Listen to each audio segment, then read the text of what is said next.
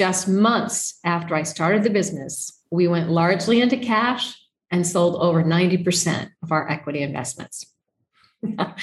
Now, Andrew, I don't know if you recall, but of course, in 2003, the market went up 28%. 2004, it went up over 10%.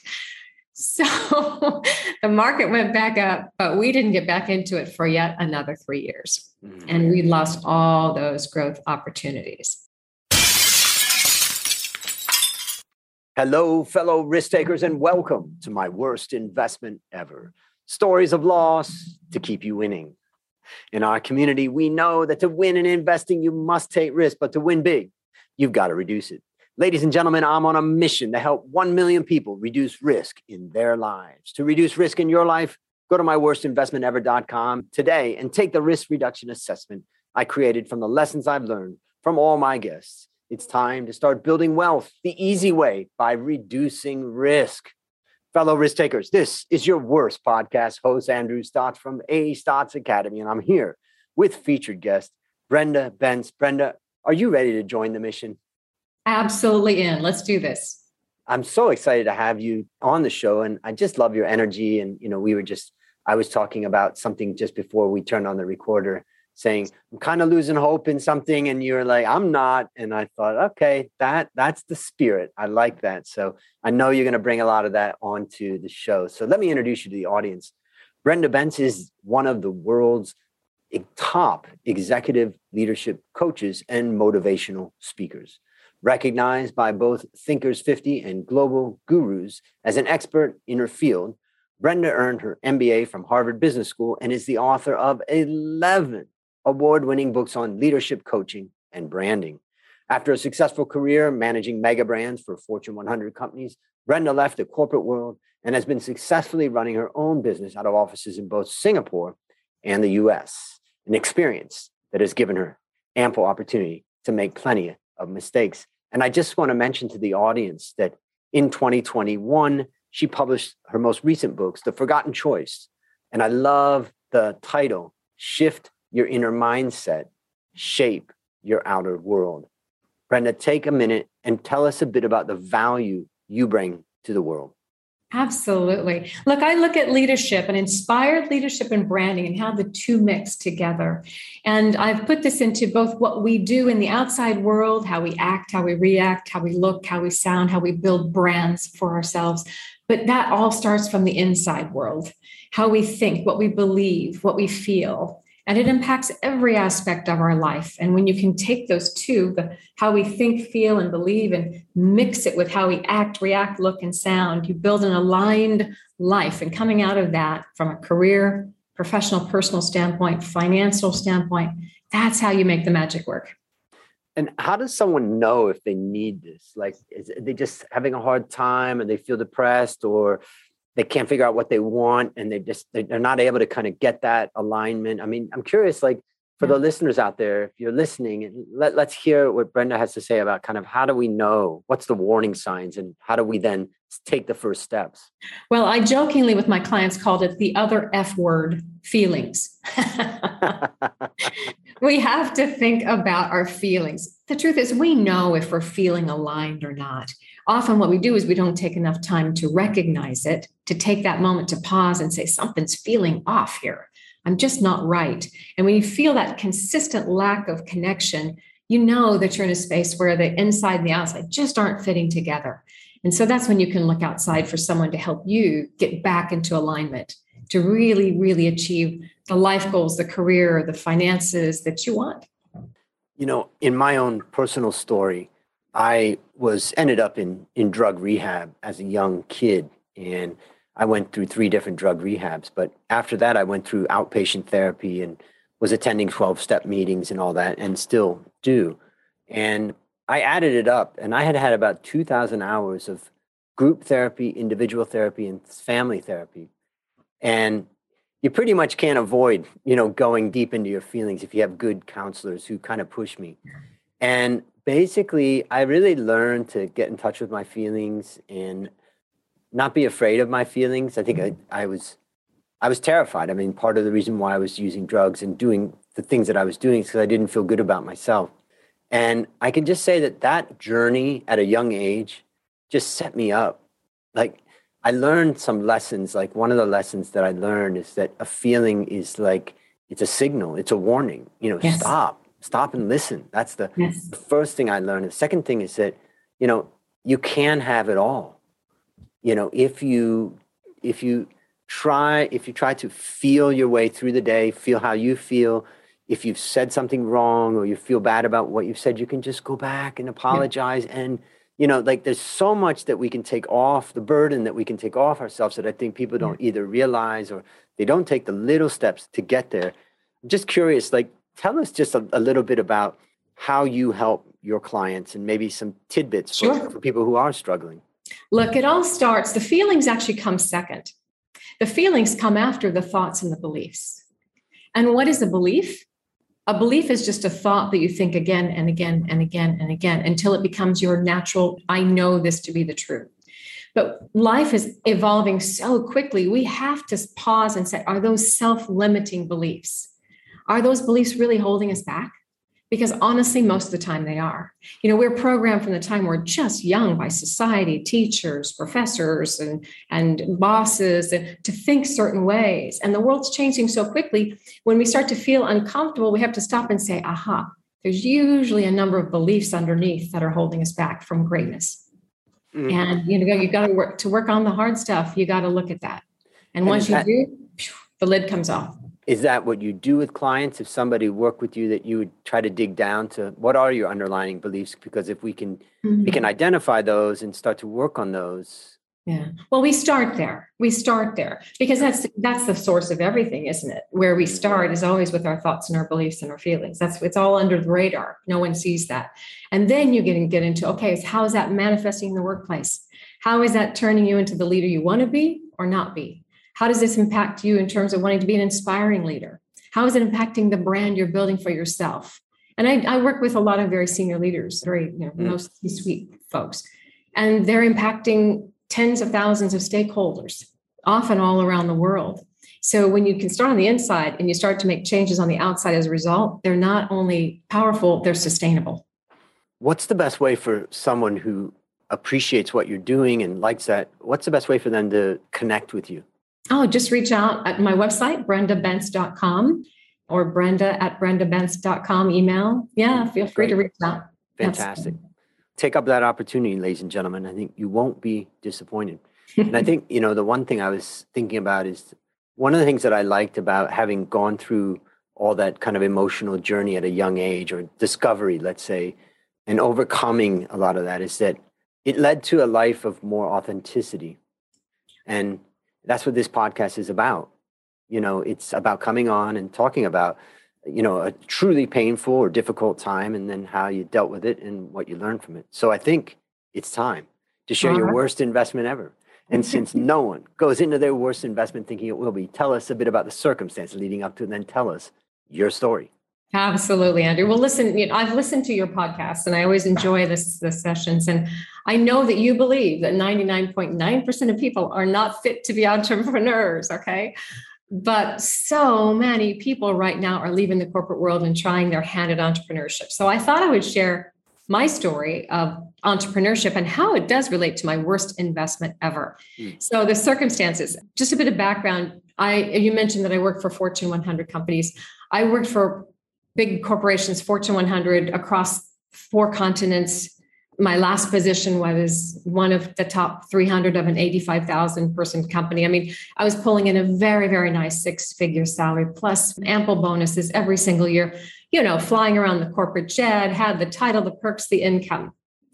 But then 9/11 happened. So it takes us back a few years, but still it's an important lesson that still lasts today. 9/11 happened in September of 2001. And on that day, Andrew, I was in Sao Paulo, Brazil for work. I had just flown in the night before. It took me 40 hours to fly from Bangkok, where I was based at the time, to Sao Paulo, 40 hours. And I was staying in the World Trade Center there. And I had just arrived the night before. And I saw that morning arrives. It's the morning of 9/11. It's the same time as New York. I'm seeing on television what's happening. And I get a call from my boss within hours saying we're calling all top officers back to their home bases. So you need to fly back to Bangkok as soon as you can. Now, I suddenly realized in that moment that all the people that I loved were either in the United States, my family, where the borders were shut down, or they were halfway around the world where my husband was watching the news back in Bangkok and watching it unfold.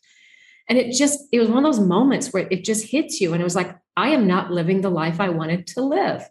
Yes, I had the perks, I had the title, I had a lot of angst, a lot of exhaustion. I was a harried executive. I wasn't spending enough time with my family, not good enough self-care, no me time. So I flew back to Bangkok I flew within 3 days, I flew 80 hours, okay, back to Bangkok.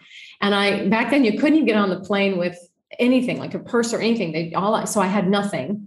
And I said, I need a piece of paper and a pencil. I sat down on the plane. I said, I need a piece of paper. She said, ma'am, I can give you a pen, but I cannot give you paper. I'm like, okay, you have pens, but no paper. Okay. I could do more damage with a pen than paper, but okay. And so she hands me a paper napkin and I wrote my business plan to start my own company on the way home. I didn't sleep at all. I was just going to do that. So when I got home, I announced to my poor husband, I cannot do that. I cannot do this anymore. I want to start my own company. Now you can imagine he was shocked. And just for context, by the way, my husband had just started working for a VC-backed company, brand new, like based in Bangkok. So our risk profile went from 2 steady incomes to me running a startup from scratch and my husband working for a high-risk VC-backed new company. I mean, can you imagine, right? But anyway, he finally agreed. He said, okay, if you got to do it, you got to do it. So I shared my decision with my boss and he asked if I could give them 6 months to find someone else to replace me. I did. So the following spring, on April Fool's Day, 2002, I started my own business. And I decided that would be the day that I would do it because if it didn't work out, it was April Fool's Day, right? I could just run back to the corporate world and say, kidding. It's like being a worst podcast host. We've always got an out. You start on April Fool's Day, you always got an out. So anyway, that's the context that leads up to it. So here we are, my worst investment. As you can imagine, Andrew, I did not want this to fail. Like there was tremendous risk involved already, as I just explained. And to exacerbate that, the previous 3 years in the market, 2000, 2001, 2002, there were 3 years of negative returns in the stock market. You may recall that. Minus 9%, minus 11%, minus 22%. So all this money I've worked hard to earn is being dwindled and dwindled and dwindled. And because we'd lost my income and my husband was in a VC company, we needed to make sure that we had enough that we wouldn't lose any more. So due to our situation, we've become very much more risk adverse, right?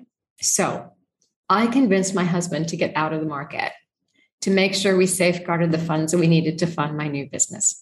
Now, mind you, this was not an easy discussion to have, Andrew.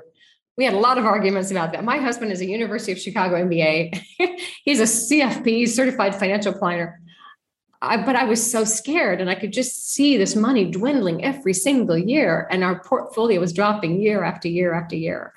So anyway, I just wanted to do anything I could to avoid losing more money and having to go back to the corporate world. So just months after I started the business, we went largely into cash and sold over 90% of our equity investments. Now, Andrew, I don't know if you recall, but of course, in 2003, the market went up 28%. 2004, it went up over 10%. So the market went back up, but we didn't get back into it for yet another 3 years. And we lost all those growth opportunities. So my worst investment was actually pulling out of an investment. Wow. And how would you summarize the lessons that you learned? Well, I think a couple things. Number one, you have to think long-term, even in the face of heightened risk. And importantly, and this is what I write and talk about now, don't let emotions, primarily fear, impact your investment decisions, because the link between your mindset and your money is direct, right? And I had a fear, very risk-based mindset, and it was impacting our money situation, how I saw that. And the other thing I would say is sometimes you don't need a marriage counselor. You need a qualified investment advisor to reduce the stress in your life, because we were bickering about how we were going to manage this. And so despite the fees, it was still definitely worth hiring an expert, especially today, by the way, when interest rates are almost zero. So cash is not yielding a return at all anyway. So anyway, good news in the end.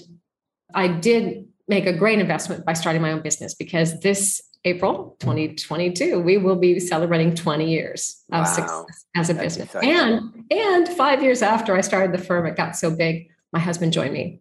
So he quit his job and now we run the business together. We've been doing that for 15 years. Yeah. And it's been incredible. Yeah. That's a great ending to the story. There's a few things that, I think about. One of the things as a stock market guy all of my life, I've looked back. How many times have I looked back at a stock chart and saw that the market was down 30, 40, 50%. And I'm thinking, why didn't I pile in then? And the reason why that it's so hard to see is because there's no emotion attached to that price fall that when you look at it in historical terms. But when you're actually going through it, there's a hell of a lot of emotion.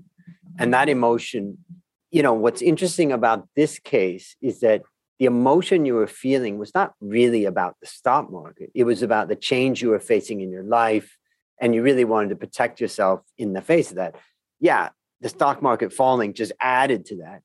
If the stock market was going up, you probably would have said, let's just keep riding that, But it's what people don't see. And it's the same thing. It's one of the hardest parts about investing is adding to your investment at the bottom of the market. And the reason why is because everything looks terrible. Yeah. And people are afraid, I'm going to lose my job. I'm going to lose my cash flow. I'm getting pressures. Maybe somebody's, my family's going to need to borrow money. And all of a sudden, all of these pressures. And so it's a lot harder to do than it is to stay invested in the market. Well, and on that time, don't forget, there was still a lot of fear in the world because of 9/11. And it was dropping for 3 straight years in a row, and not small. It was dropping double digits every single year. So it was one of those situations where I thought, no, all those years of all that hard work, I don't want to see all of my portfolio keep dropping and dropping and dropping. So anyway. So I'll tell you a story that my mother told me. And she basically was telling me that when my mom and dad retired in North Carolina, they had a pretty good pension and savings from DuPont. And DuPont had given them options and abilities to buy shares at low rates. So they took advantage of that. So they ended up with a very large portion of their portfolio in DuPont. And my dad worked at DuPont all of his life. So they hired an advisor, and they started working with the advisor. And the advisor looked at it and says, you have to start reducing this position. And they're like, no, my dad was saying, no way. Why would I reduce the position in DuPont? I know the company, and it's, he said, look, the stock price was, I don't know what it was. Let's say it was 100. What if it went down to 20? What would be the impact on your family's future and all that? And my dad was like, it's not going to go down to 20. But anyways, okay, we'll listen to you. And the advisor started like trimming that position year by year. And what my mom told me is that it went down to 20. But by that time, they were already out, and much more diversified. And so, it just shows that there is a value of a third party kind of coming in with a bigger perspective. And, that's a critical thing. And I know I do a portfolio strategy that I have with a firm here called Phenomena in Thailand. And we've got a lot of people that are following that strategy. And I meet with them every month. And a lot of what I try to do is show them the structure I'm using for what I'm doing and the long-term perspective that I have, and try to give them comfort that, okay, don't put everything in this. Yeah. But what you put in, you've got to think 10 years, 20 years, not, 6 months, 3 months. So I think you brought out a lot of lessons. What else is interesting? A lot of executives get stuck into this too, because they have so stock laden with their existing company. And that's how their company, remunerates them, right? With bonuses, and you get extra stock and all that. You start realizing that your portfolio is completely out of whack. It's completely out of balance. And one of the things I'm proud of right now is we really do have a well-diversified portfolio now across many asset classes. So, but again, I'm married to MBA with finance and yes, gotta be diversified. I'm step away from the gun, right? I've stepped away from pulling out of the market. So I think, I'm really interested to hear your answer to my next question, because not only have you been through this situation, but also having written the books, The Forgotten Choice, as well as your other books, and doing what you do, you have a different perspective. And so here it comes. Based upon what you learned from this story and what you continue to learn, what one action would you recommend our listeners take to avoid suffering the same fate? Yeah, I guess my answer would be watch your thoughts. Watch how you're thinking about things, because we have self-limiting beliefs that are driving just about everything. Well, I would say pretty much everything in our life. And until we can surface those and look at them and say, aha, that's what's going on. I see. Until we can challenge those beliefs, we're always going to do the same thing over and over and over and over again. And when you can stop long enough to look at them like an anthropologist, almost on the outside looking down, like you're on the top of the mountain looking down objectively, you'll suddenly see it and you go, oh, yeah, maybe that's not true. Maybe I could look at that differently. Yeah. Observe yourself. Yeah. Be the observer and examine life. Yes. Yeah, that's beautiful. And one thing I thought about when you were telling your story was, I think it was William James that said that the conclusion that he had come to was that what used to be thought that when a bear comes chasing after us, we feel fear and then we run. But he said, in fact, we run and then we feel fear, as in the action leads to emotion. And that was, made me think a lot. But anyways, now let me ask you, what's a resource that you'd recommend for our listeners? Sure. Well, if they're interested in thinking about mindset, I have a free resource. If you just come to my website, brendabentz.com, right on the homepage, you can sign up for my newsletter and you'll get a free 7-point program for how to manage your mental well-being, your mindset, to build an inspired mindset, because I think the inspired mindset is what really helps us drive where we want to go. That's exciting and that's valuable. I mean, particularly when there's so many pressures on us these days, and we're home alone, and pressures everywhere, and fear. Yeah, fear everywhere. It's everywhere, Andrew. But it doesn't have to be that way, and that's what this mindset toolbox helps you with. Really get to the point where you have another choice beyond fear. Yeah, that's valuable. So, ladies and gentlemen, I'll have that also in the show notes. So just go to the show notes, click on it, and get access. Last question. What is your number one goal for the next 12 months? Yeah, well, I'm working on building more passive income. The nature of our business is if I'm not speaking or I'm not coaching, we don't make money. But I mean, that's a bit exaggerated. It's not that black and white anymore, but it used to be like that. So I'm really working on building more passive income as a part of the business, around some new online coursework I'm preparing, some, obviously in my books, et cetera. But also I just signed up to be a presenter on an app, 5 million subscribers, and I get paid every time that someone listens to my track. So, there's those kinds of passive incomes that are nice to have, where you're adding value at the same time and you bring in that passive income. I have no doubt you're going to succeed in that, because you've got a lot of great content, and really it's just bringing that content to platforms that have audiences, as an example, and, figuring out other ways. So I'm looking forward to hearing more about that in 12 months. All right. Thank you. Yep. Listeners, there you have it. Another story of loss to keep you winning. If you haven't yet taken the risk reduction assessment, I challenge you to go to myworstinvestmentever.com right now and start building wealth the easy way by reducing risk. As we conclude, Brenda, I want to thank you again for joining our mission. And on behalf of A Stotz Academy, I hereby award you alumni status for turning your worst investment ever into your best teaching moment. Do you have any parting words for the audience? Enjoy, have fun, and let go of fear. Woo-hoo. That's a wrap on another great story to help us create, grow, and protect our wealth. Remember, ladies and gentlemen, this podcast is about one guest, one story, one mission to help 1 million people reduce risk in their lives. Fellow risk takers, this is your worst podcast host, Andrew Stotz, saying, I'll see you on the upside.